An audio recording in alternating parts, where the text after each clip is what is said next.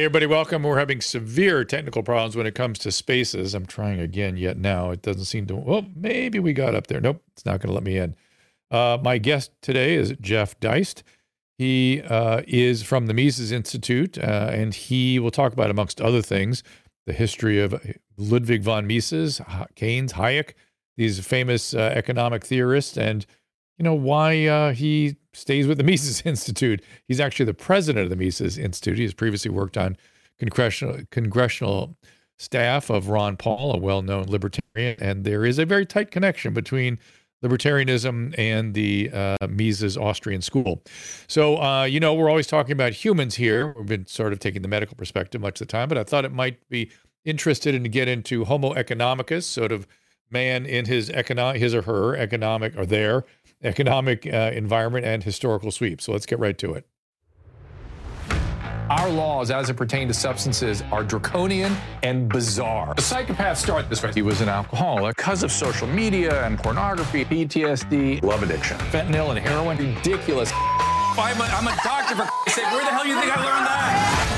I'm just saying, you go to treatment before you kill people. I am a clinician. I observe things about these chemicals. Let's just deal with what's real. We used to get these calls on Loveline all the time. Educate adolescents and to prevent and to treat. If you have trouble you can't stop and you want help stop it, I can help. I got a lot to say. I got a lot more to say.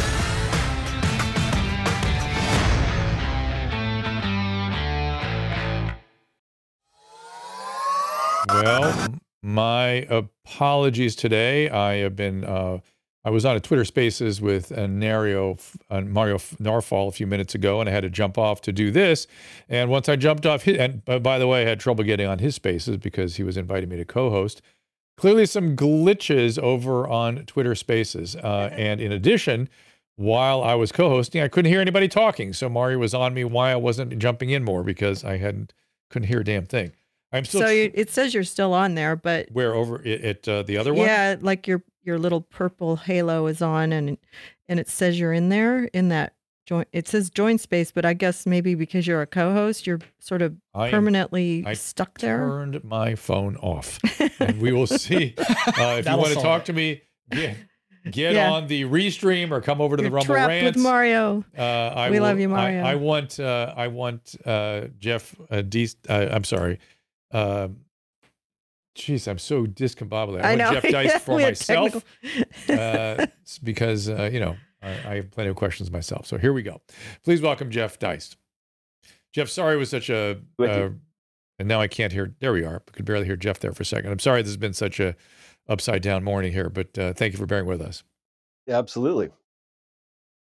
Good to be here. So I want to do a broad sweep a little bit because as we were Marks were warming up here, I noticed that my wife, who has suddenly got some interest in investing and in precious metals and currency stability, did not know the basic historical figures in much of current, or at least the sort of, should I call it modern economic theory? Is it reasonable to put those three figures at the top of the page with that? So it'd be Ludwig von Mises, John Edward Keynes, and what was Hayek's first name? Friedrich Hayek. These are three gentlemen with and I always thought Hayek and Mises were sort of on the same page, but I spoke at a libertarian event one time with several of your organization were there, and I let slip out that I had that misconception we were in an elevator, and I felt the need to run out of the elevator for having mistakenly put them on the same page. So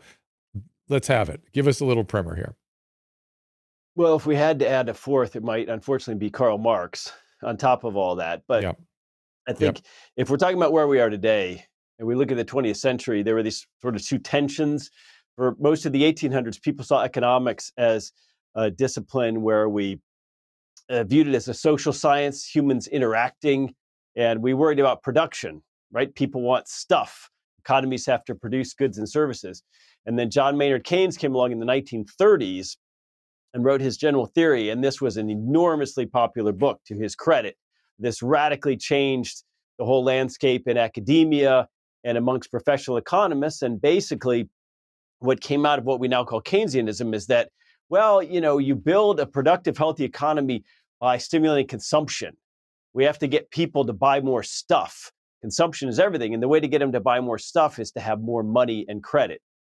And so this has been sort of a tension throughout the 20th century between one camp that says, no, no, no, you have to have a productive economy, you have to have profits, you have to have capital investment.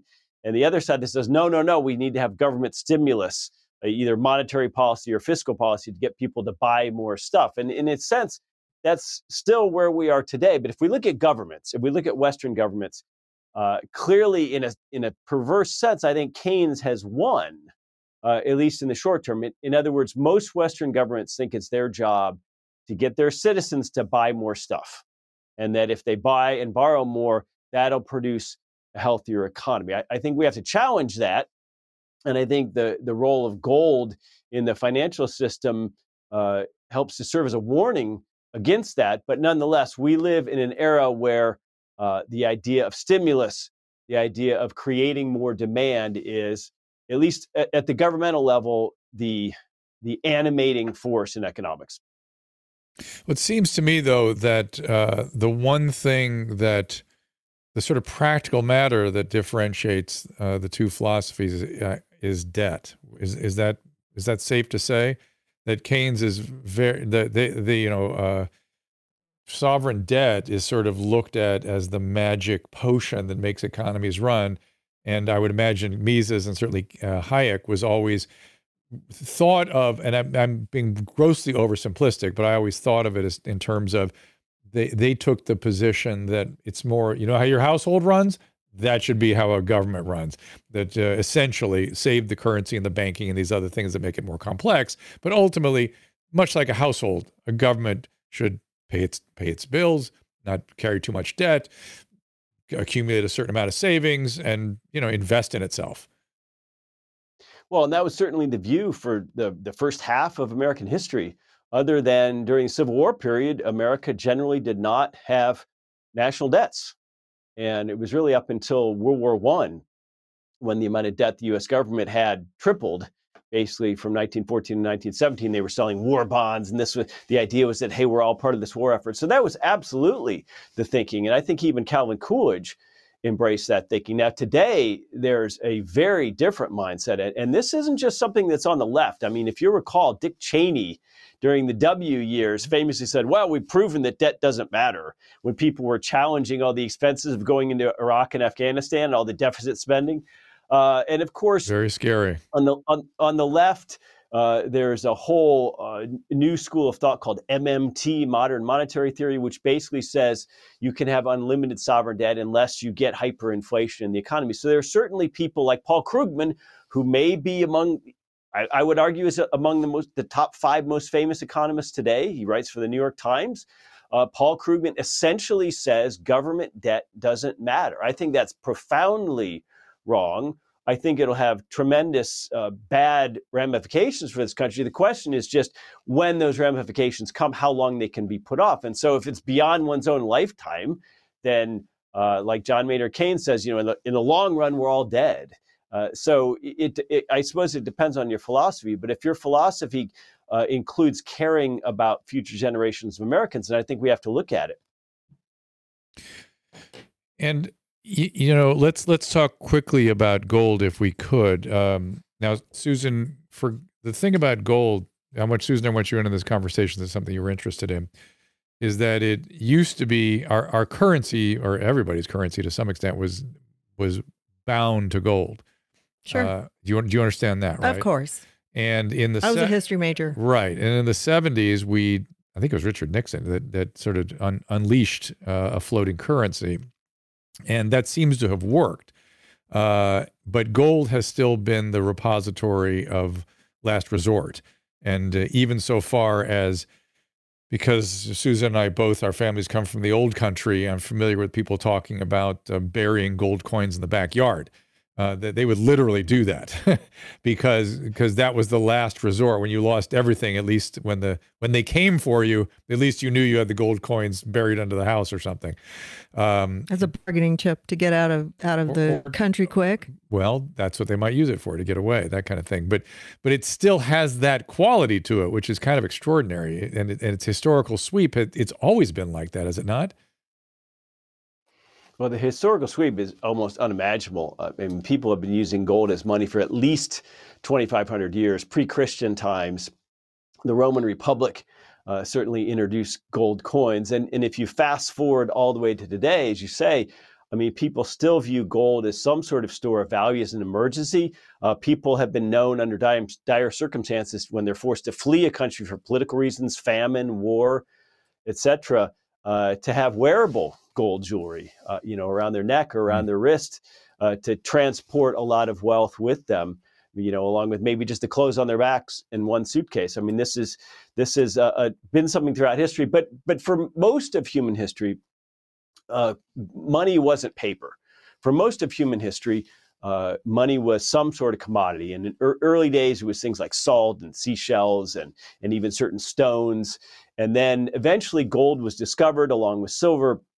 And it turns out that what distinguishes gold from any other metal, any of the precious metals, any of all the industrial metals you can think of, like silver and platinum that people use, is that it just has this really unique chemical properties. It basically can't be destroyed.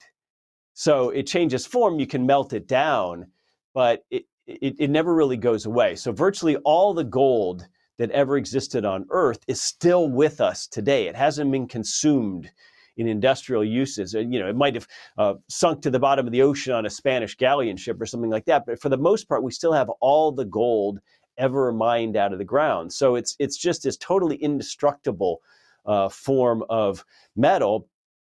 And over the years, that quality, along with the fact that it was fairly scarce, it's actually very difficult, even today with our modern processes, to find it under the ground and then pull it out. It's a hellishly expensive process. So because of that, the marketplace, which is nothing more than human beings over thousands of years, eventually began to choose gold as a way to transact and transfer value between people, because we all know that barter is no good. If you have a cow and I have some wheat and we want to trade, that's a very difficult thing to do. Whereas gold was divisible and you could create coins and other ways to make this all possible. So it wasn't really until governments and central banks got involved and started issuing paper based on that gold that was easier to exchange than to move gold from one bank to another to sort of satisfy an IOU. It was when governments and central banks started issuing paper that the mischief came in. And that really started around World War I. And as you mentioned, by 1971, when Richard Nixon made it so that even foreigners couldn't redeem their US dollars for gold anymore, that we entered this era, this Paul Krugman era of really unlimited government spending, because government and central banks can create unlimited amounts of paper currency. And of course, most of that's digital, electronic now, but nonetheless, we can call it currency. They can create this at will. You can't just create gold at will. So that's the fundamental difference. And giving the governments that power has a tremendous potential to do harm. I'm sure, certainly from the Mises perspective, right? Almost unbelievable, almost unfathomable. And we're not just talking about economics here. We're not just talking about financial matters. We're talking about widespread cultural, social, foreign policy matters. All are hugely affected. When you have a government that can spend wildly beyond what it takes in taxes. And let's take the COVID year of 2020. The government brought in about $3.5 trillion in federal taxes from all sources. It spent $7 trillion. Okay, so it spent twice what it brought in taxes. And so you say, well, gee whiz, Dr. Drew, if the government only needs 50% of its spending and taxes to operate, how about 30%? How about 20%? How about 10%? Why are we paying taxes at all? Why can't they just finance this indefinitely? And the corrosive effects of this, I mean, you can't even begin to imagine how this filters through society. And from my perspective anyway, it's been a cultural disaster for America. In other words, it has made us have a desire to live today at the expense of tomorrow. And if you do that on an individual level, if you do that on a more widespread level, if you do that on a national level, and then ultimately an international level, that means that we are basically spending the capital that we ought to be accumulating and bequeathing to future generations. Didn't the Bible have injunctions against this? It sounds like the kind of thing that, right? I mean, that would be that old as a philosophical position. I'm going to go out on a limb and say that the staff at the U.S. Treasury and U.S. Federal Reserve Bank are not particularly animated by biblical principles in 2023. I'm sure that. I'm sure of that. So you're 100% right. And so does Mises Institute take position on these things? Do they offer position papers, advice? Do people listen, or do you just, are you writing journalistic kinds of articles to try to get people to persuade it? Yeah. In other words, well, for one thing, we absolutely advocated gold standard, which is what a lot of the Western world had throughout most of the 1800s and again into about the World War I period. And that was actually, they call it the Gilded Age in Europe, the Belle Epoque. And it not coincidentally, in my view, was part and parcel of basically the greatest and fastest period of human achievement in terms of science, literature, art, music, all kinds of cultural elements. And I would argue that was because we had a form of sound money, a form of money that government couldn't tinker with, that government couldn't just produce willy-nilly. So when we got rid of that, basically what we did was we created a political seduction for the political class. In other words, once you were unleashed from this need to have sound money and to actually tax people to do all the things you want to do, that created the circumstances where we could have things like beginning in the 1930s, just a couple decades after the creation of this central bank, we could have all of the New Deal programs, which were tremendously expensive. You fast forward to the 1960s, we could have all of Lyndon Johnson's Great Society programs. We could prosecute the World War II. We could prosecute the war in Vietnam. We could have spending beyond our means. And now, because what the government does and what the central bank does affects the credit markets for normal people like us, that's also filtered down to where the cost of borrowing money is, in my opinion, cheaper than it would be without all this tinkering. And so it's not just government that lives beyond its means. As a result of this, as a result of a relentless, many decades long pressure on interest rates, making them lower and lower and lower, Americans do all kinds of things in response. They buy bigger houses than they would otherwise. They drive fancier cars than they would. They take nicer vacations. Their kids go to more expensive colleges and take out bigger student loans. It's really, again, a cultural and social issue. And when you corrupt the money of a country, I would argue that you're, in a sense, you're corrupting the soul of it. You're corrupting the culture itself. How in the world would you get back to the gold standard from where we are? Well, there's a few ways you could do it. One, and a lot of people argue for this, is that presumably Bitcoin or some kind of cryptocurrency is going to become the canary in the coal mine because Western governments are going to just keep spending and borrowing to such an extent that at some point people are just not going to trust them anymore. They're not going to be willing to buy treasury debt except at junk bond rates or something like that. And so people are going to worry about hyperinflation, and they are going to be looking for an alternative to store their wealth in something other than dollars. Right now, if you're very wealthy, if you're Bill Gates, if you're Warren Buffett, you can have property all over the world. You can have assets denominated in foreign currencies like Swiss francs or Chinese renminbi, and you can somewhat protect yourself. You can diversify jurisdictionally against some sort of hyperinflation or collapse in the US dollar. But most of us, our paychecks, our savings, our wealth, our homes, all these are denominated in dollars. So you could view something like Bitcoin as a potential safe harbor in the future, but you could also say, well, gold never went away. Central banks still hold tons and tons of it. There's a $12 trillion market worldwide. And with digital division now, we have the ability to have physical gold, but trade it amongst each other, use it as money using the equivalent of a debit card, let's say. And so gold could once again reassert itself in terms of its moneyness. Now, the question is not one of whether we have the technical ability to do this. The question is one of whether governments, including our own, will literally use force, will literally pass laws to prevent that, and come send people with guns and put you in jail if you do. That's a political question. But the idea that we could use gold or Bitcoin as money is not a technical problem. We know how to do that. Well, but I feel like you're describing kind of a doomsday situation where things get so bad, there's nothing, you have to go somewhere for a safe haven. And I was really surprised to hear you say gold or Bitcoin. That sort of surprised me. Explain how Bitcoin could be a safe haven given its wild fluctuations. Right. I think Bitcoin has a lot of maturing to do, and I'm not sure that that's so soon. And I think a doomsday scenario is correct. In other words, I don't predict the dollar collapsing or devaluing rapidly relative to other currencies anytime soon. And there's a whole host of reasons for that, geopolitical and otherwise. We're still the biggest economy in the world. We're still the biggest, baddest military. You still basically clear international transactions by oil using dollars. So there's all kinds of factors which are very bullish for the dollar.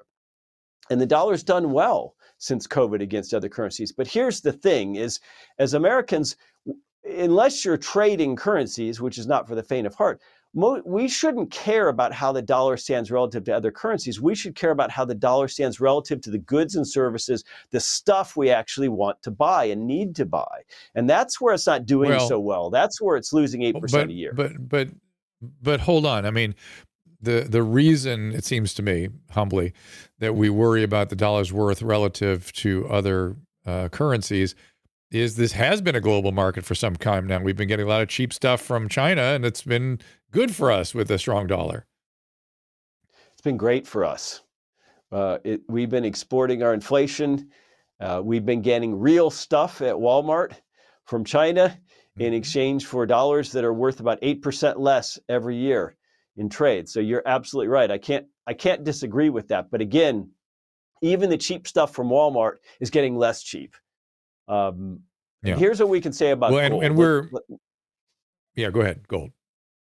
Well, so gold started 2022 at about $1,800 an ounce. It ended at about $1,800 an ounce. It's now up closer to 2,000. So while most assets, certainly stocks and bonds, were losing 15, 20%, maybe more over the course of the year, gold was relatively stable. So that in and of itself, I think, speaks to the idea of the stability, which you mentioned, which is certainly lacking in Bitcoin. But yes, I do think that the idea of a dollar collapse is probably somewhat far off. And I don't love saying this, but I do agree that I think as long as things are relatively okay with the dollar and we don't have any kind of really nasty hyperinflation, I don't think there's going to be the political will to return to a gold standard or to learn from the lessons of history. But nonetheless, I think we have to learn.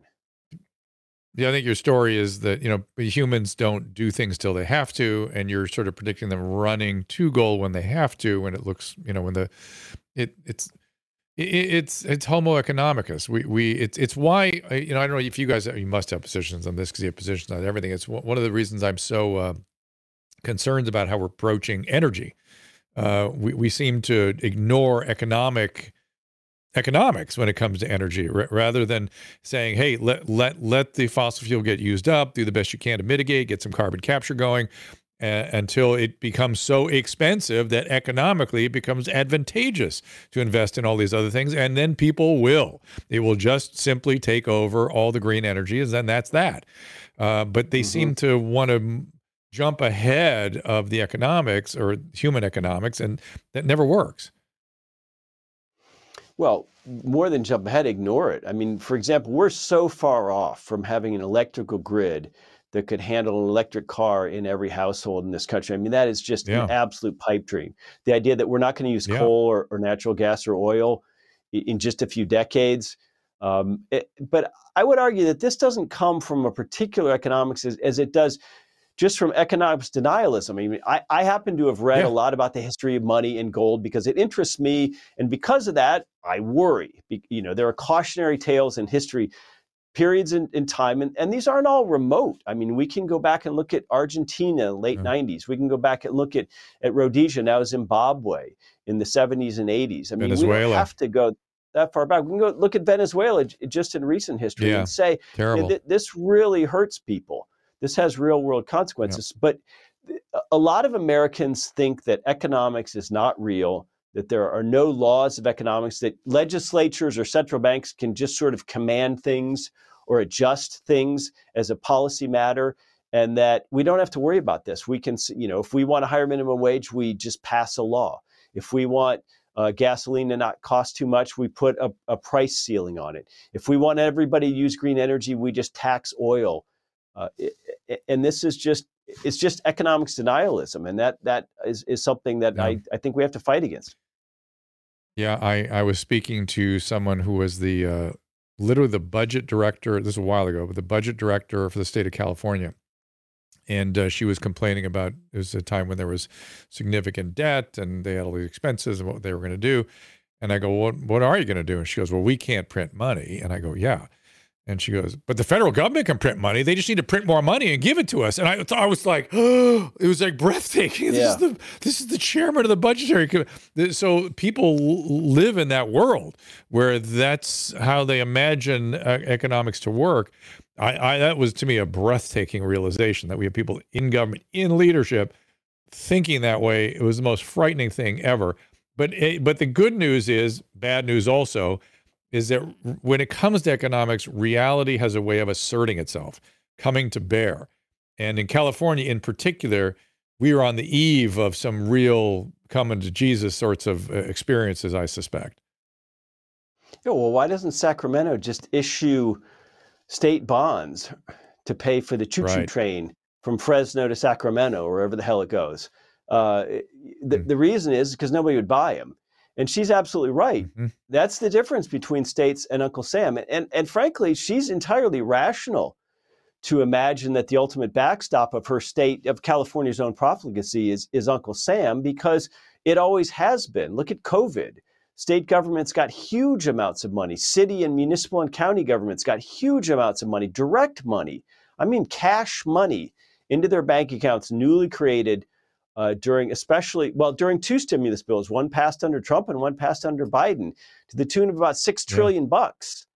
So she's right in a sense.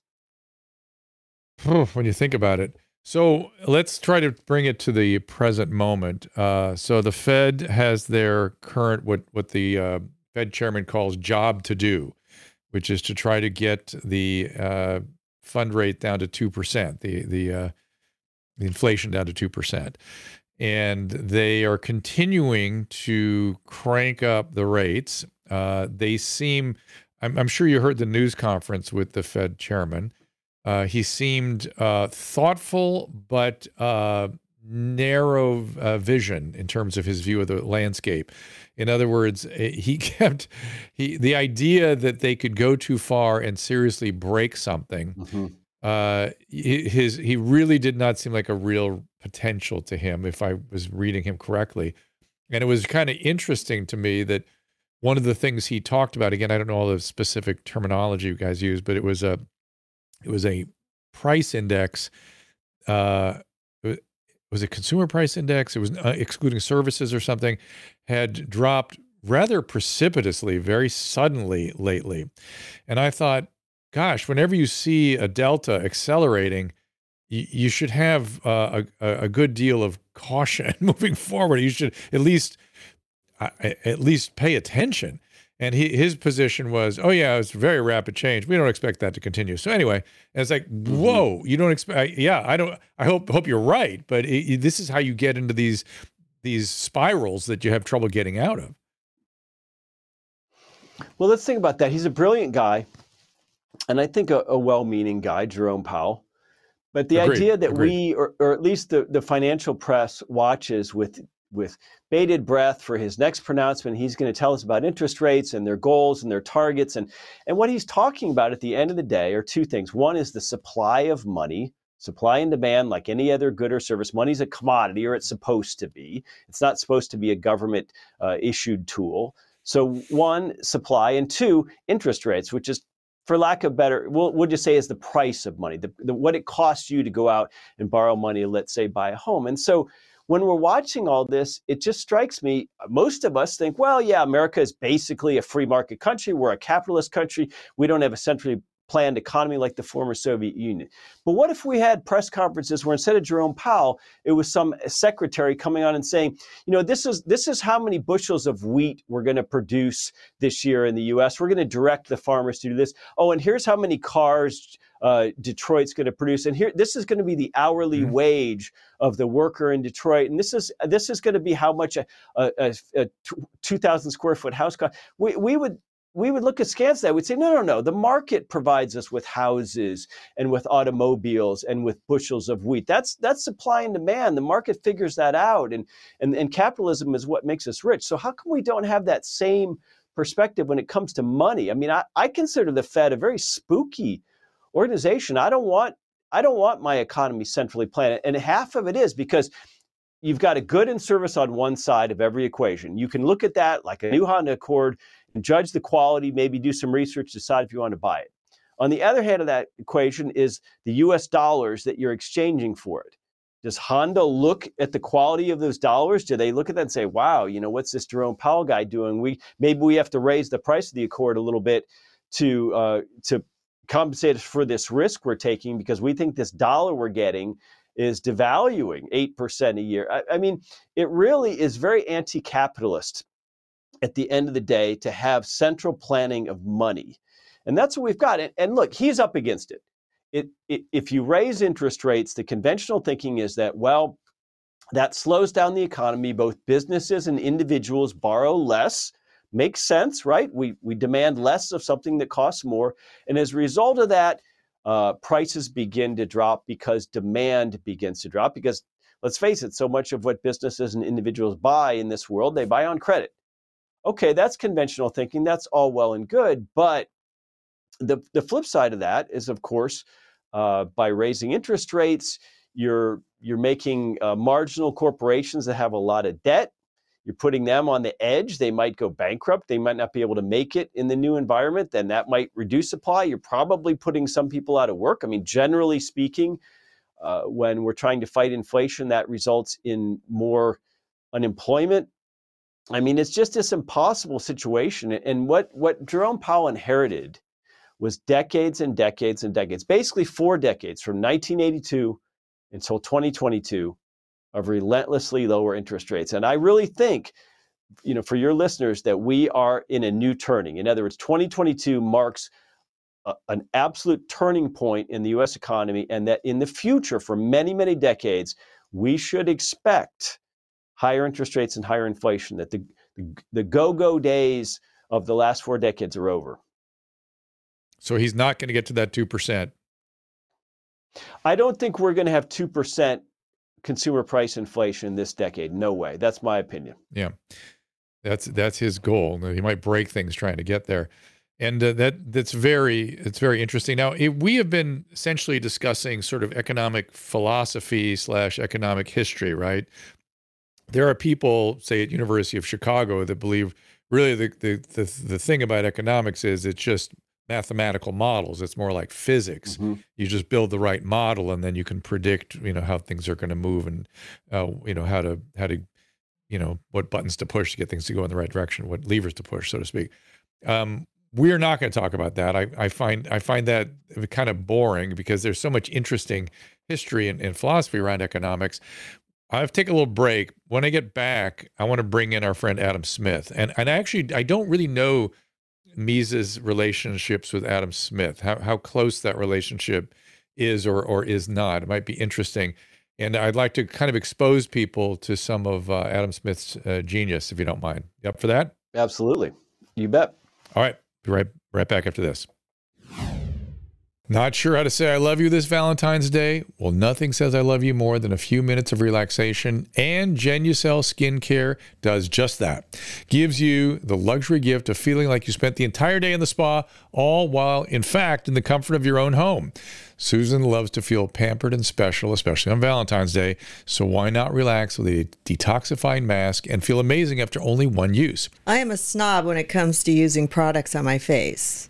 The dermatologist makes a ton of money from me. But when I was introduced to Genucel, I was so happy because it's so affordable and it works great. I was introduced to the Ultra Retinol Cream, which I love at night. All the eye creams are amazing. People notice my skin all the time, and I'm so excited because it's actually working. Genucel's mask works wonders by pulling out all of your imperfections to make you feel refreshed and looking like you just stepped out of a facial appointment. Order the Dr. Drew package today and try this amazing mask for free. That's right, every single Dr. Drew and Susan package includes a free mask to celebrate you and your loved one on this Valentine's Day. Go to Genucel.com/Drew and enter code Drew for an extra 10% off your entire purchase. Plus, all orders are upgraded to priority shipping for free. That's Genucel.com/Drew, GENUCEL.com/DREW. My guest is Philip Patrick. He is a precious metal specialist, trains at University of Redlands. He has spent years as a wealth manager at Citigroup, and his current position is with Birch Gold Group. So gold has always been somewhat of a safe haven, particularly in times of great turmoil, much like our present moment, I imagine. Gold has always traditionally been a safe haven asset. Gold specifically has always been about wealth preservation, right? Gold has always held its buying power. You can look at as far back as you like in history. In biblical times, 1 ounce of gold would buy somebody 400 loaves of bread. And today it does the same thing. So it's a store of value. But I would say in times like this, as you mentioned, it's particularly important when you're dealing with things like 40-year high inflation, the air that's coming out of a stock market bubble. These times in particular tend to drive gold and silver up quite significantly. If things are different, the solution needs to be different as well. So I encourage everyone to get informed, and we have a lot of good information here to help your listeners. Just a reminder, I am not a financial advisor, and I do not give out financial advice nor investing advice. Birch Gold has an A+ rating with the Better Business Bureau, countless 5-star reviews, and thousands of satisfied customers. Check them out now. Visit birchgold.com/Drew and secure your future with gold. Do it now. The parallel economy has empowered us to care for our health, well-being, as well as longevity.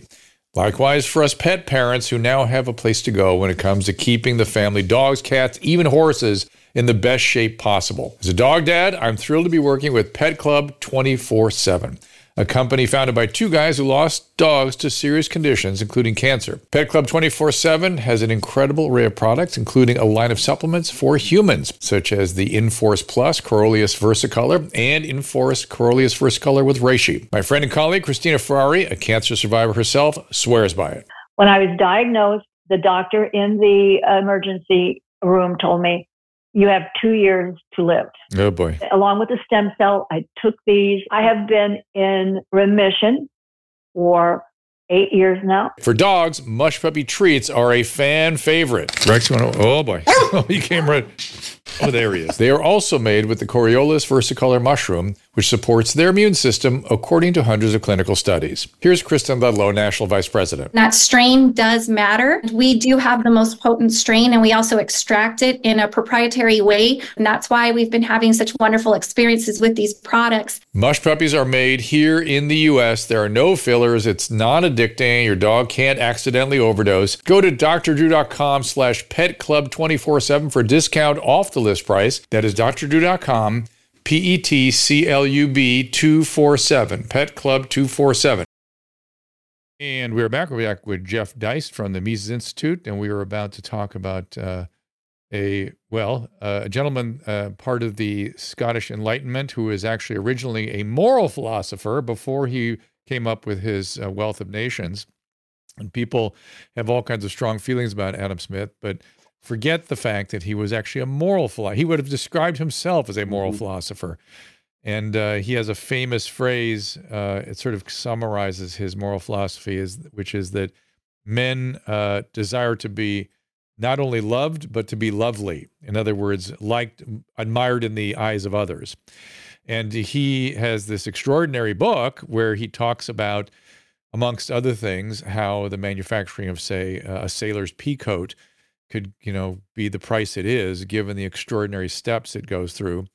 And I think, the manufacturing pins was his other thing, how it is we're able to manufacture pins with greater efficiency, given the way we conduct our economies. But tell me about little Adam Smith and a little relationship with Mises. Well, it's great that his book is called Wealth of Nations. I mean, it's an absolutely staggering book. And earlier you mentioned the idea of technical economists who viewed things in a formulaic or mathematical way. Well, Adam Smith was coming at this in the original way. And as you mentioned, the idea that this is a social science. As a matter of fact, the idea of an economist as a standalone discipline didn't really exist until the 20th century.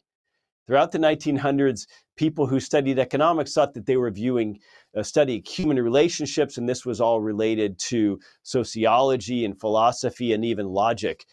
It wasn't until the 20th century that we started to think of economics as this discipline, and it got infected with the methods of the hard sciences. You mentioned physics. Well, in physics, we can observe phenomena in nature.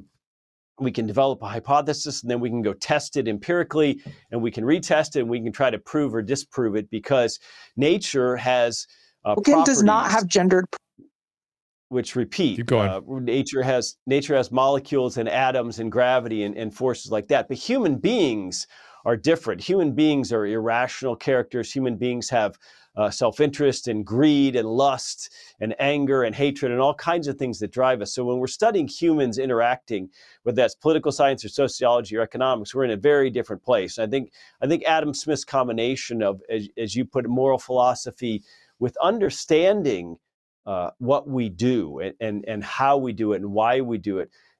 Calling his book The Wealth of Nations, nobody in economics writes like that today. That's the question before us. Right? We're all worried. How did America get so rich? What if it all went away? Could we screw this up? And the answer is yes. And those are the kind of big picture questions that Adam Smith is asking today. You get this double speak from someone like Jerome Powell. It doesn't even seem like they're asking the right questions. What question would you ask? I would say, how did we get rich in the West? Is it magic dirt? Are we somehow smarter? Do we have just some sort of magic cooperative process? No. We had a healthy degree of property rights. We had a healthy degree of the rule of law. And we had an understanding, sort of a social contract that generations would want to accumulate and save and put money away for future generations. And that's made us basically the wealthiest, most long-lived people in the history of the world. And I think we ought to understand that, think about that, worry about that, and try to preserve that and improve upon that for future generations. Those are the questions: is how do human beings get together and cooperate socially? Government is laws and force and guns and prison at the end of the day. Markets are human cooperation. Markets are voluntary. I think that is something that's worthy of study, and I think it needs to be viewed in the broader context of philosophy, logic, reasoning, like Adam Smith did, not in this mathematical or statistical way of just collecting data and viewing human beings as aggregates. We're not aggregates. That's not how we're wired. Is the position of Ludwig von Mises essentially a libertarian position? Well, I would say it is a liberal position in the way that word was used right up until the beginning of the 20th century. Yes, in 19th liberal. Century, understanding of liberalism was basically a government is liberal. That's liberal versus strict is like a parent who is liberal versus strict. It generally allows a broad degree of laissez-faire in the economy. It attempts to have non-aggression with respect to its neighbors. And it has sound money to allow people to save for a rainy day. I mean, that was the idea of liberalism right up until, I would say it's during the 1930s and FDR when that word really started to become perverted into sort of a big government program. And that's when people began to use the term classical liberalism. So that's certainly a relative, an ancestor of modern day libertarianism, no question. And what is the relationship between Mises and Hayek? Well, Hayek's a German, Mises is an Austrian. They both are superstars in what we call the Austrian School of Economics, which was, again, part of that pre-Keynesian world where people thought production mattered more than consumption. And so they had different focuses. Hayek's brilliance was that he brought us the idea of spontaneous order, the idea that no human being or group of humans, I mentioned a Politburo, deciding how many bushels of wheat to produce for the coming year, that no group of humans could have all the knowledge at their fingertips that markets naturally give us through their operations.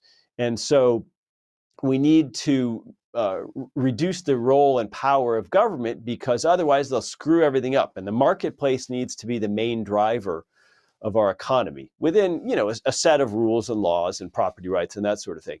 So Hayek's idea of spontaneous order is just it's a tremendous challenge to the whole 20th century, because the 20th century, both the terrible things which happened in the former Soviet Union and in China, but then also the socialism which happened across the West. Those were all based on the opposite premise, that we need to have centralized control over the economy. Yeah, so it's distributed information, right? And one of the lessons of COVID is how destructive it can be when medicine becomes overly centralized, as opposed to giving the authority and the information flow to come from the unit of the physician or nurse and the patient. That becomes an insignificant relation or insignificant source of information, and some bureaucratic structure gets put on top of it, and it is incredibly destructive. How is it that we can't seem to learn the lesson that centralization and totalitarian and forcing is inefficient and especially when it's guided by ideology, has sort of infinite capacity to do human harm? Well, it's just a political seduction. There's always a parasitical or predatory class in any society. And some predators go into street crime or, at a lower level, and some predators go into professional crime at the higher level of government. So it is part of human nature. It's just something we have to guard against. It's something we have to constantly warn against, and we have to learn the lessons of history. I would say that there is a bit of a silver lining, if we can find one, to the centralization of medical authority during COVID. And that is that, from my perspective anyway, I think, for example, the WHO, the UN, the American CDC, they were really unable to project authority worldwide. We found pretty quickly that countries sort of broke apart and acted on their own interests rather than following one international playbook when it comes to COVID. And even here in the US, we saw disparities amongst the 50 states and the 50 governors in terms of their approach to COVID. Some were very locked down, some were more open, some were almost draconian like China, like the city of San Francisco. So I love the idea that we have a little bit of a laboratory, real world experiment during COVID. And in my opinion, the states and the countries that were more open, like Sweden, like Florida, like Singapore, actually demonstrated that the folly of following along with all of the lockdowns and the CDC guidelines and the masking and all that. But look, this is always the struggle. This is always the struggle. The history of the 20th century, in terms of the political story of the 20th century was centralization. Things that used to be decided locally became regional, were decided at the state level, increasingly decided in Washington, D.C., increasingly decided by one Supreme Court, and then increasingly decided at the international level by the UN, by organizations like the IMF, by the World Bank.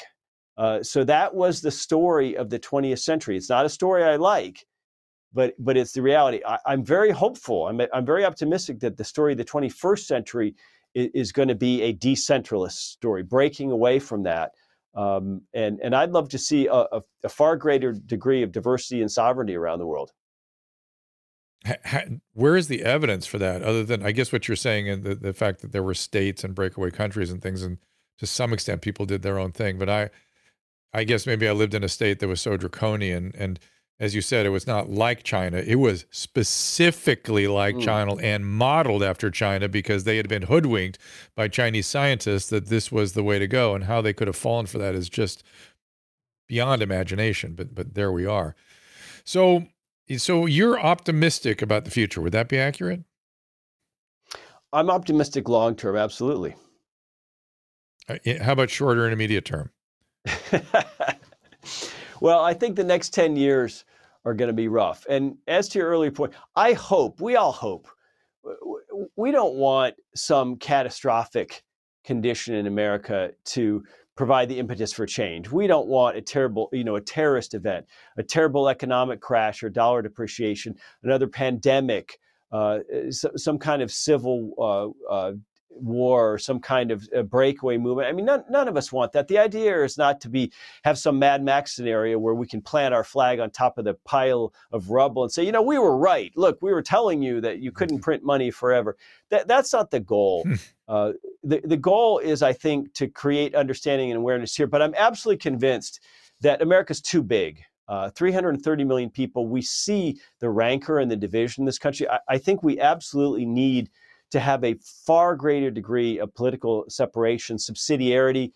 Maybe outright secession is just a non-starter or a pipe dream. Yeah, okay, maybe that's above my pay grade, but we can certainly have a far greater degree of federalism. We're already seeing this since COVID. We're seeing people voting with their feet.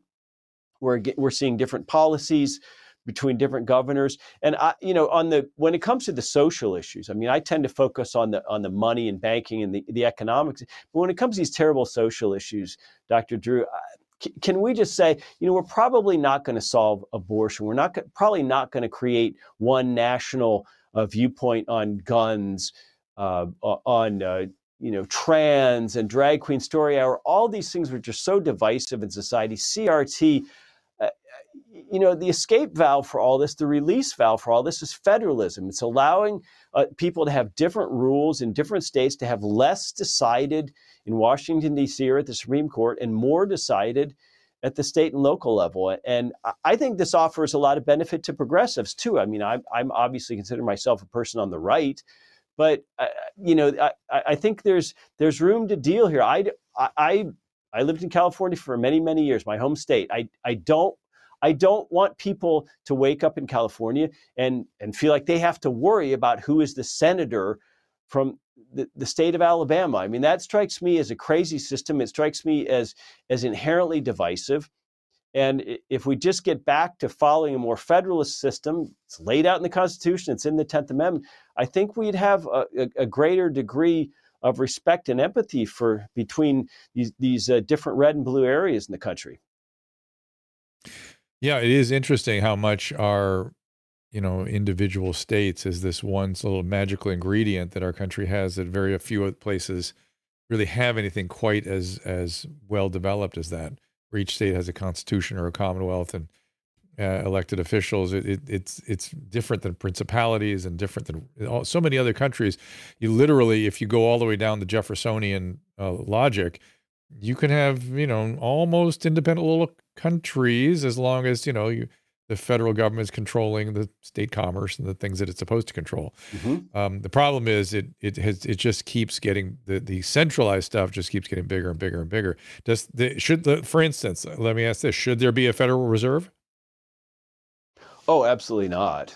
I consider that all downside, no upside whatsoever. I think money is absolutely something that the marketplace can handle and provide, just like cars or shoes or anything else. Now, obviously, there'd have to be a transitional period, but to me, that's an absolute no-brainer. Would you have some sort of national bank or something? Would there be anything else to replace it? Well, that was the idea. If you go back and look at the history of the Fed, it was designed to be a backstop.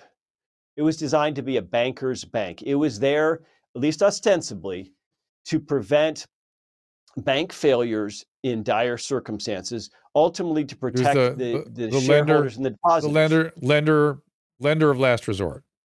Absolutely. Yeah. That was it's interesting. Idea.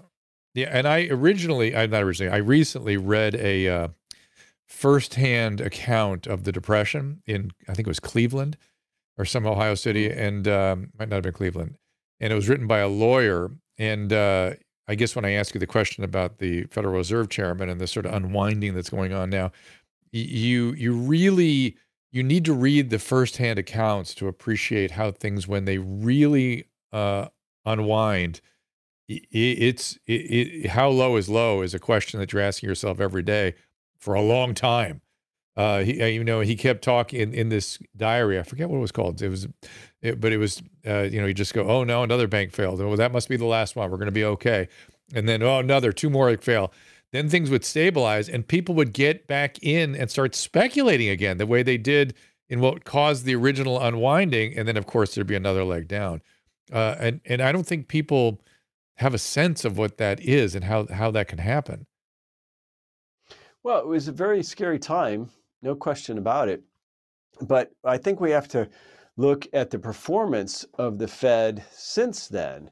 I mean, we've had booms and busts throughout now more than 100 years of central banking in the United States. So how do we judge a success? Has your dollar held its purchasing power over the last 50 years? I mean, arguably it has not at all. So the question is always, what's the unseen? What would things have looked like in the absence of the Fed? What would things look like if we actually use gold as money and exchange that using, paper or digital technology on top of it? I mean, we'll never know.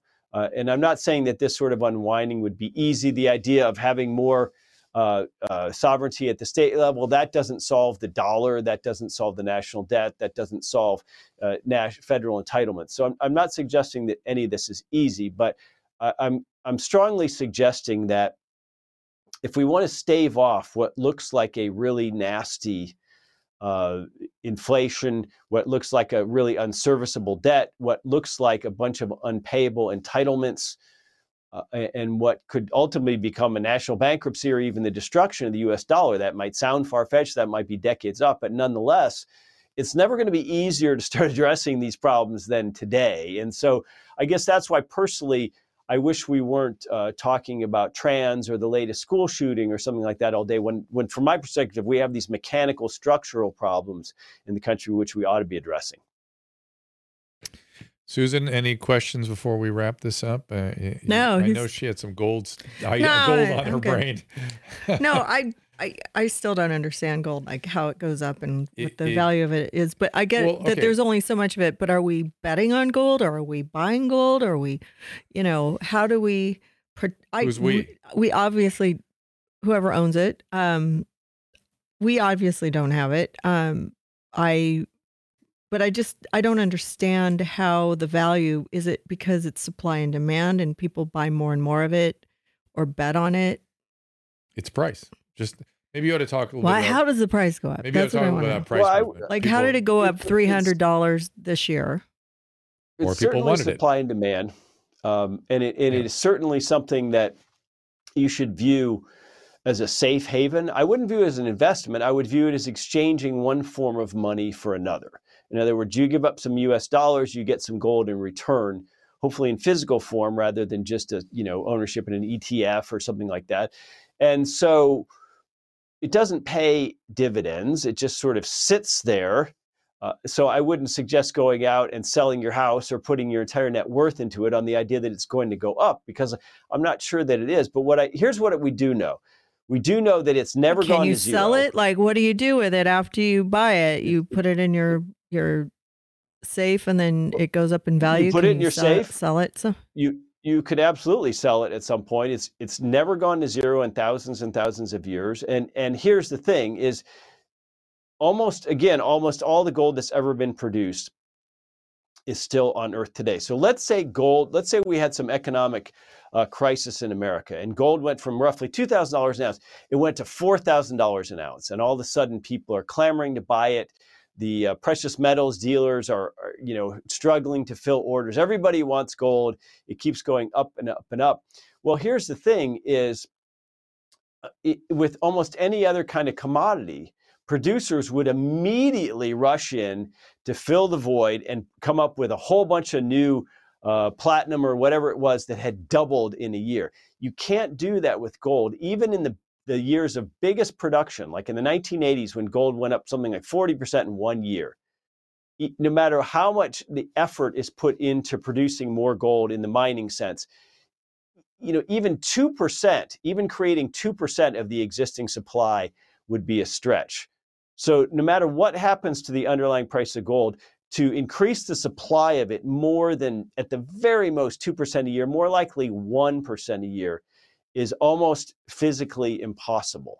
So you don't have to worry as much about the supply increasing rapidly to devalue the gold you hold. You do have to worry about that with dollars or other investments. You get that? I think so. Okay.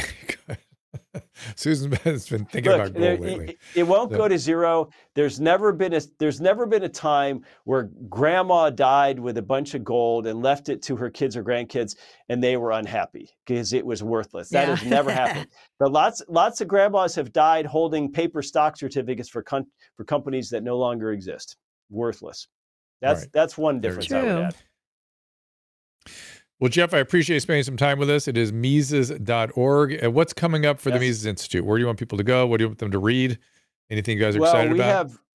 We have events year-round. We're trying to be the canary in the coal mine here. If you go to Mises.org and go to our events page, or if you follow me on Twitter, @JeffDeist, all one word, you can keep up with everything we're doing. Thank you so much, sir. All right. Thank you, Dr. Drew. Appreciate you being here. And for everyone else, we have a full week coming up next week. Susan, I believe we have Michael Schallenberger in here on Tuesday. Is that correct? Susan? Yes. Yeah. Here it comes. And 7th. then Ron Johnson on the Wednesday, the 8th.